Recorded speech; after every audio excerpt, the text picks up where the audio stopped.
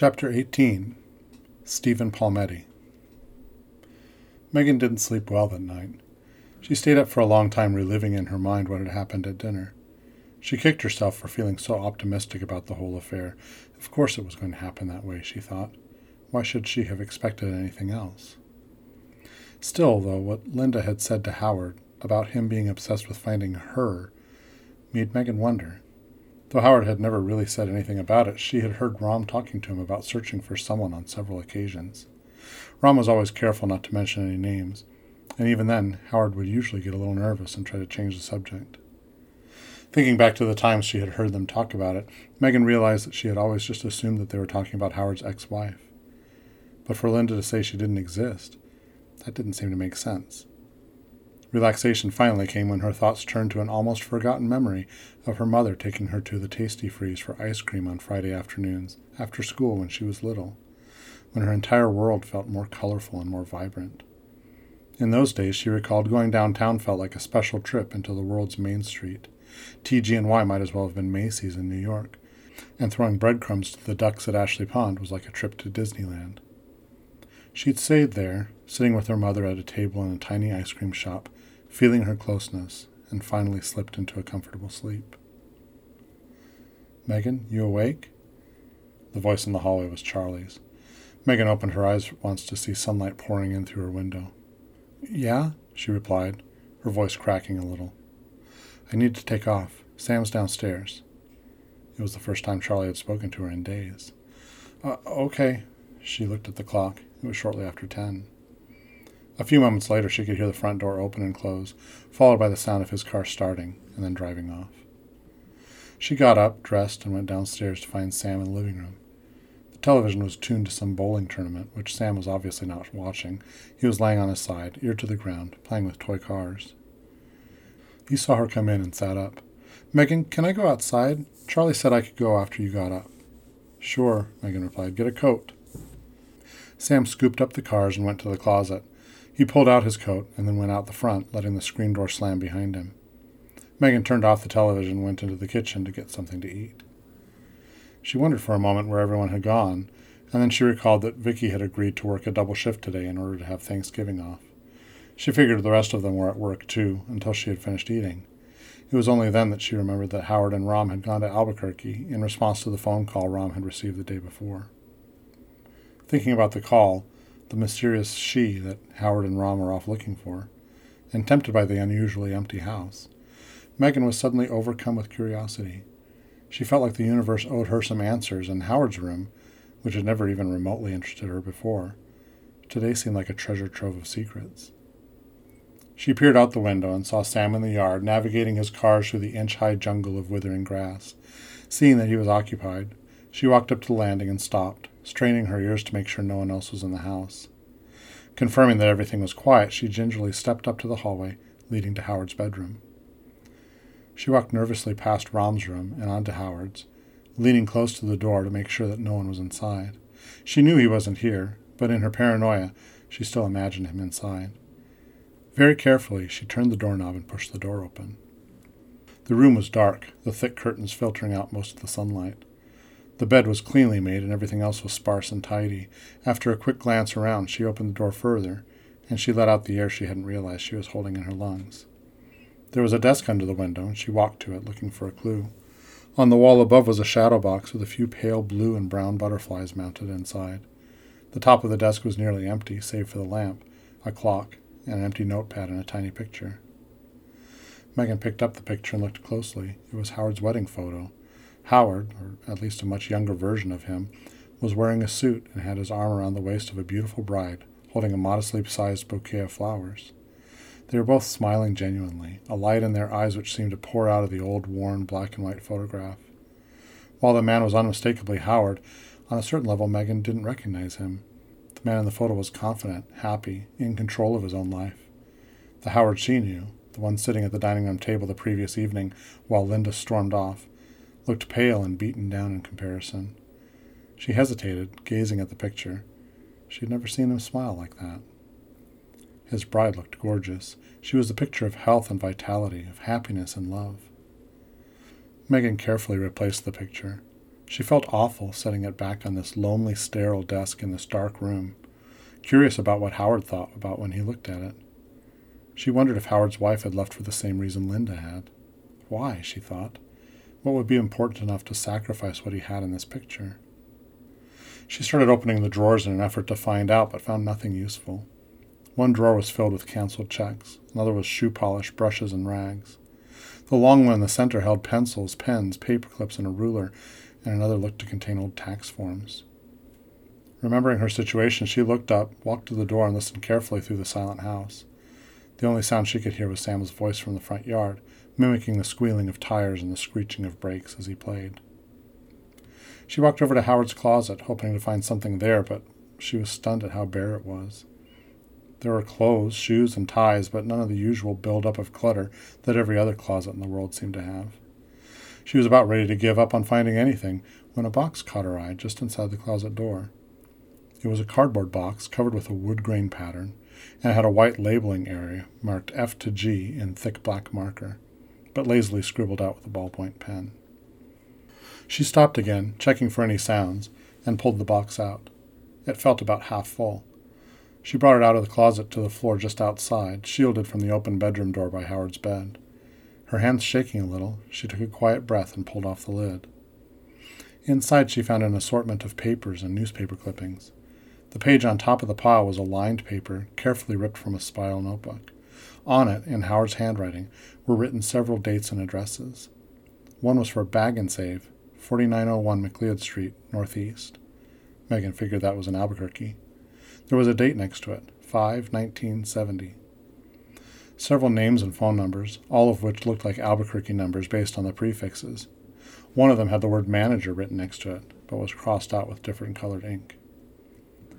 Taking out the sheet of paper, she found a yellowed newspaper clipping with tiny pinholes in the corners as though it had been tacked to a bulletin board. Glancing up at the bedroom door first, Megan then looked back at the article and began to read. Man's claim, I jumped, survived. Los Alamos. Police say a man taken into custody on Thursday claims to have jumped from the Peggy Sue Bridge over Acid Canyon and survived the nearly 150-foot fall.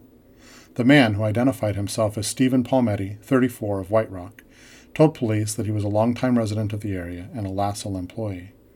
Police, however, say that neither Lassell nor the Zia Company had any record of him working for either employer. Palmetti was carrying no identification.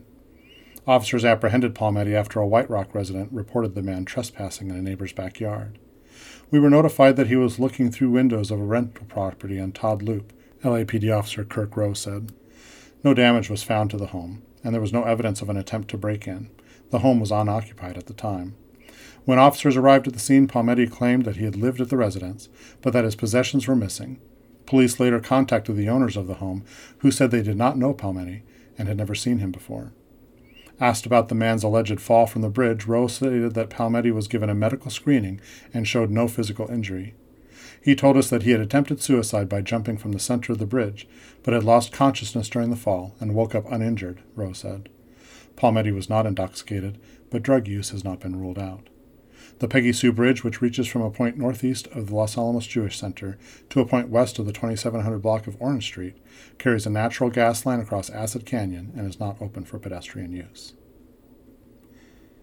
Megan hungrily rescanned the article. She had never heard any mention of anyone else who had jumped, and the name didn't sound familiar at all. She looked at the handwritten date at the top of the clipping, October 28th, 1971. 13 years ago. Was that before Phil had jumped? Was this person the first? She looked at the box, wondering if there were any clues as to where Palmetti was now, but her curiosity had barely had a chance to swell when she saw the next news clipping in the box, this one smaller, less prominent, as though it had been shoved in a corner of some back page of the newspaper somewhere. Area man found dead. Los Alamos. Police found a man dead in his apartment on Monday after neighbors reported foul smells coming through the door into the hallway. Police estimate Stephen Palmetti, 34, of Los Alamos, had apparently shot himself in the head with a handgun between 1 to 2 weeks prior to his body being discovered. Palmetti had been taken into custody by police last October for trespassing, having claimed at the time that he had survived a suicide attempt by jumping from the Peggy Sue Bridge north of Canyon Road. Police are working to identify and contact family members as an investigation continues. Megan's mind struggled to fill in the many blanks. Did Howard know this man? Did Phil? The second article had a date written in the same handwriting, in pencil instead of pen, February 29th, 1972. She looked at the first paragraph. Dead in his apartment. His own apartment. Howard hadn't opened his boarding house for lost souls yet, she figured. Was Howard still married at the time? Did he even know about the bridge yet? She looked back into the box. One more newspaper clipping. This one smaller still than the other two. Stephen Palmetti. Stephen R. Palmetti, 34, died on or about February 18th, 1972, at his home in Los Alamos, New Mexico. A private memorial service was held outside the Los Alamos County Police Station on Wednesday. Mr. Palmetti was interred at Guaje Pines Cemetery. Palmetti has no known survivors. He died alone, she thought. The only people who even bothered with the funeral were the officers who had arrested him after he jumped. She reread the short obituary. No mention of where he was born, how he had lived his life, or what he had done. Of course, he had had a family, but that was before he had jumped. The bridge had taken all of it away from him. If he had died when he jumped off the bridge, she thought, almost angrily, at least he would have had a decent obituary. The rest of the contents of the box were 3 faded notebooks. The first 2 contained page after page of dense-looking equations. On every few pages she found a diagram of sorts, some of which were graphs reminiscent of math homework. One page bore what looked like a simple drawing of the Peggy Sue Bridge and the canyon floor below it. There were measurements and calculations surrounding the drawing and filling in the spaces within it. As she flipped through, the pages flopped open to a green, folded topographical map kept between the pages. Megan opened it part way and saw the familiar arrangement of mesas and canyons that outlined her hometown.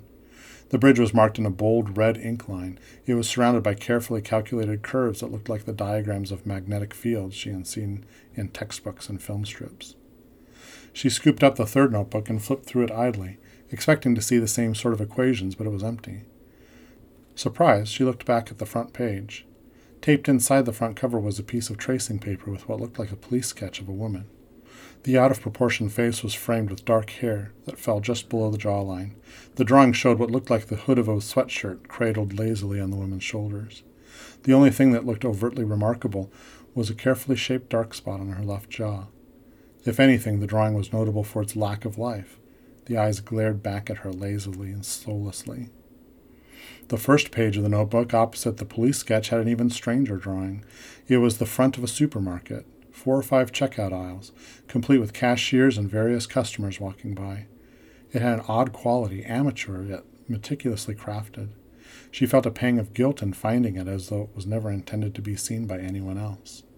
The large storefront windows in the background were empty, and there was a spot to the left where the paper was thinner, darkened from several apparent attempts to capture the figure coming in through the door. The poorly drawn cashiers focused quietly on the various strangely shaped objects moving toward them on the conveyor, unfazed by the ghosts struggling to emerge behind them. Suddenly the screen door at the foot of the stairs slammed. Her heart beating loudly, Megan quickly assembled the contents and put them back into the box. "Megan?" It was Sam's voice, moving into the living room. She put the lid back on the box and slid it back into its place in the closet. "Megan, where are you?" She hurried noiselessly to the bedroom door as she heard him go up the stairs on the other side. "Megan!" She tiptoed down to the landing. "Sam, what's wrong? What is it?" Sam came back down the stairs, clutching his toy cars, his face a little red from the cool air outside. "There's a police officer outside. It's the one who let me ride in his police car, and, He was slightly out of breath, excited and distracted. "Can I go get the police badge he gave me?" "Yeah, okay." Megan went down the stairs toward the front door and turned to look outside. "Hi, Megan. Is Howard here?" Officer Kirk Rowe was waiting on the porch. He was tall, with a lightish brown mustache and blue eyes that looked as though he once had a sparkle to them. Megan knew him well. She had spent more time than she liked to remember sitting in his office as he made phone call after phone call, trying to figure out what to do with her. He and Rom went to Albuquerque for the day. It's just me and Sam." "Oh, okay," Rowe replied, looking up the street. Turning back, his face softened a bit. "I had just wanted to see how Sam's holding up. Look, I didn't mean to scare him off or anything. I can just call Howard if—" "Oh," Megan interrupted, realizing now that Sam must have run inside before Rowe had a chance to talk with him. "He just wanted to go get the badge you gave him." Rowe's face relaxed and broke into a smile. Oh, okay. I was wondering why I ran off so quick. Sam came bounding down the stairs, his badge in hand. Megan, can you put it on me? He exclaimed, stopping in front of her, but having trouble standing still. Yeah, okay, she replied. Let's go outside and do it. Hey, Sam, how's it going? Ro asked, while Megan pinned the badge to Sam's shirt. Are you making some good friends at school? Yeah, said Sam, looking slightly anxious at the sight of the sharp end of the pin. And here, too. Oh, yeah? Is Megan taking good care of you? And Charlie is, too. And Rom has video games. Oh, that's great. There you go, Megan said after she had gotten the badge pinned to his shirt. She could see now that his squirminess wasn't just related to the pin. He was trying to subtly hold his hand over his crotch and was bouncing tensely on one foot. Sam, do you need to go to the bathroom? Yeah, Sam responded, seeming to suddenly realize what his own body was telling him.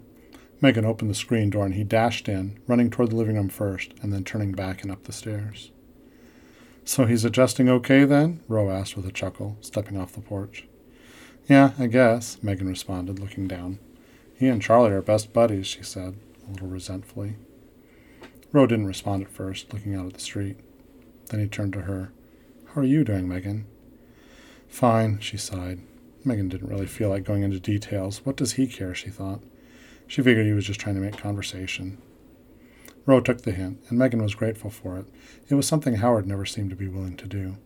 She sat down at the edge of the porch, listening to a dog barking a block or so away, and her thoughts drifted back to the box in Howard's closet. Suddenly she made the connection between Ro and the article. Did you know Stephen Palmetti? Ro was caught off guard.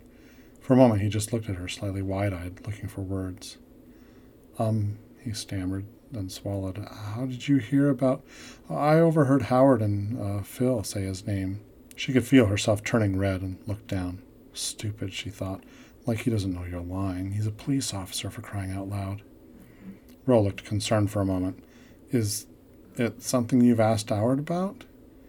Megan looked up again. He never tells me anything, she answered, irritated. It was true, of course, though, of course, she hadn't asked Howard about it yet. She had only discovered Palmetti's existence minutes before. But she knew Howard's response would be some version of maybe when you're older, and he'd skip right to the interrogation of where she had found Palmetti's name.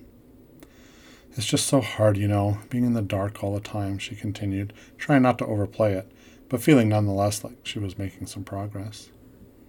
Ro relaxed, giving in easily. Palmetti was a jumper, he said in a quieter, less formal tone. The first, as far as we know. What happened to him? It wasn't too long after I started on the force. We got a call that a man was trespassing at a house in White Rock. They weren't reporting a burglary, just that a man was acting strange, casing the house, but not breaking in. When we got there, Palmetti was agitated and confused, saying that he lived there, but that all of his possessions were missing. His patio furniture, his basketball hoop. He said his wife and kids were supposed to be there, but it was like they had moved out and someone else had moved in, even though he had just been there that morning. We calmed him down, and he finally told us that he'd jumped off Peggy Sue Bridge that afternoon. He had tried to kill himself. But then he woke up in the clearing in his car. Well, he assumed it had been stolen, so he hitchhiked his way back to White Rock and found that everything was gone. And then he got this real wild look in his eyes and looked up at us and said, Am I dead? Have I died? He was white as a sheet. Did you believe him about jumping? Well, no. Ro looked apologetic. We just assumed he was either drunk or high. Really, he might as well have told us that he had just come back from Mars. The bridge story just made no sense. Megan first felt betrayed when Ro said this, but then realized that she would likely have thought the same thing if she didn't know the truth.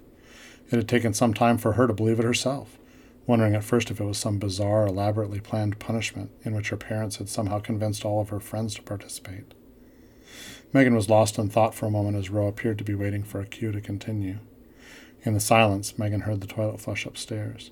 She looked up at Ro, wordlessly urging him to go on. Well, he continued, we took him into custody. We called the people who owned the house, and they talked to the neighbors. They decided they didn't want to press charges, especially since he never broke in or anything. Of course, Palmetti passed a breathalyzer test, a drug test, and... Ro paused for a moment, as if he wasn't sure whether or not to keep going. Then he pursed his lips, almost imperceptibly nodding, and looked at Megan. I asked him why he jumped, figuring it was out of stress or something, but he said no, it wasn't. He wouldn't say why, but He made it sound like he was caught up in something bad, like his whole family was in danger. We tried to get him to explain what he was talking about, but it just got him worked up, and we didn't get any more answers. The screen door burst open, and Sam came running out. "Watch this." Sam paused and looked at Roe. "What's your name again?" "It's Officer Roe, Sam." "Watch this, Officer Roe," Sam continued, not missing a beat, and he flew his cars through the air toward the lawn. Yee-haw! He brought the cars to a landing in the grass and mimicked the screeching of brakes. "Wow," called out Roe. "Those are some fast cars." "Yeah, they're police officers. They're going to catch a robber. You can watch if you want." Sam knelt down in the grass and began acting out the scene, more to himself than to his small audience. Megan seized the opportunity. "So then, what happened to him?" Roe broke off his gaze at Sam and looked up the street instead. "The hospital couldn't find anything wrong with him that they considered treatable, and he wasn't a danger to anyone, so they released him." He looked at his hat and picked a piece of lint off the top. "He came back to us, asking what he could do next. I took his case and spent a long time trying to find answers. I knew he had to be from somewhere. He had to have some family, some home. But obviously I got nowhere. We found him an apartment, and he worked for a temp agency for a while before hiring on with the county doing road construction. The work was way beneath his skills, but it was all we could find. And he needed the money since his bank accounts had all vanished. Apparently he spent his evenings in the lab library researching papers and harassing physicists, trying to figure out what was going on. I heard about all that, and after a while I started to wonder if he was right about Peggy Sue. I did a little research of my own, but I couldn't find anything. I mean, there's nothing on the records about anyone jumping off Peggy Sue Bridge." He paused for a moment. "But then there wouldn't be, you know what I mean?" Roe looked at his hat once more, fitted it carefully on his head, and took a deep breath. "Stephen Palmetti killed himself a few months later. We didn't even find him until he hadn't shown up for work for a few days. Gunshot wound to the head." Rose stopped, looking down in reverence.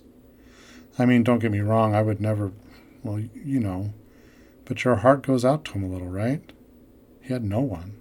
No one, you know." He looked up at Megan with a pained expression on his face. She was doing her best to fight back tears and said nothing for fear of letting them loose. She must have been doing a good job of it, as Rose's expression changed into an apologetic one, as though realizing he had just offended her. "I mean, of course you know," he said, shaking his head. "I'm sorry." No, Megan interrupted, trying to hide her shaking voice. "No, it's not the same. I've got Charlie and Vicky and Howard." "Yeah, I guess you're right." Roe looked ahead, and Megan wondered if he was holding back tears as well. After a moment, he spoke again. "We had a memorial service for him there at the police department. I figured someone should do something, and by that time I realized that our search for the next of kin was going to come up empty. It wasn't much, but, well, I thought he deserved something." "He did," Megan responded, almost under her breath. "Thank you."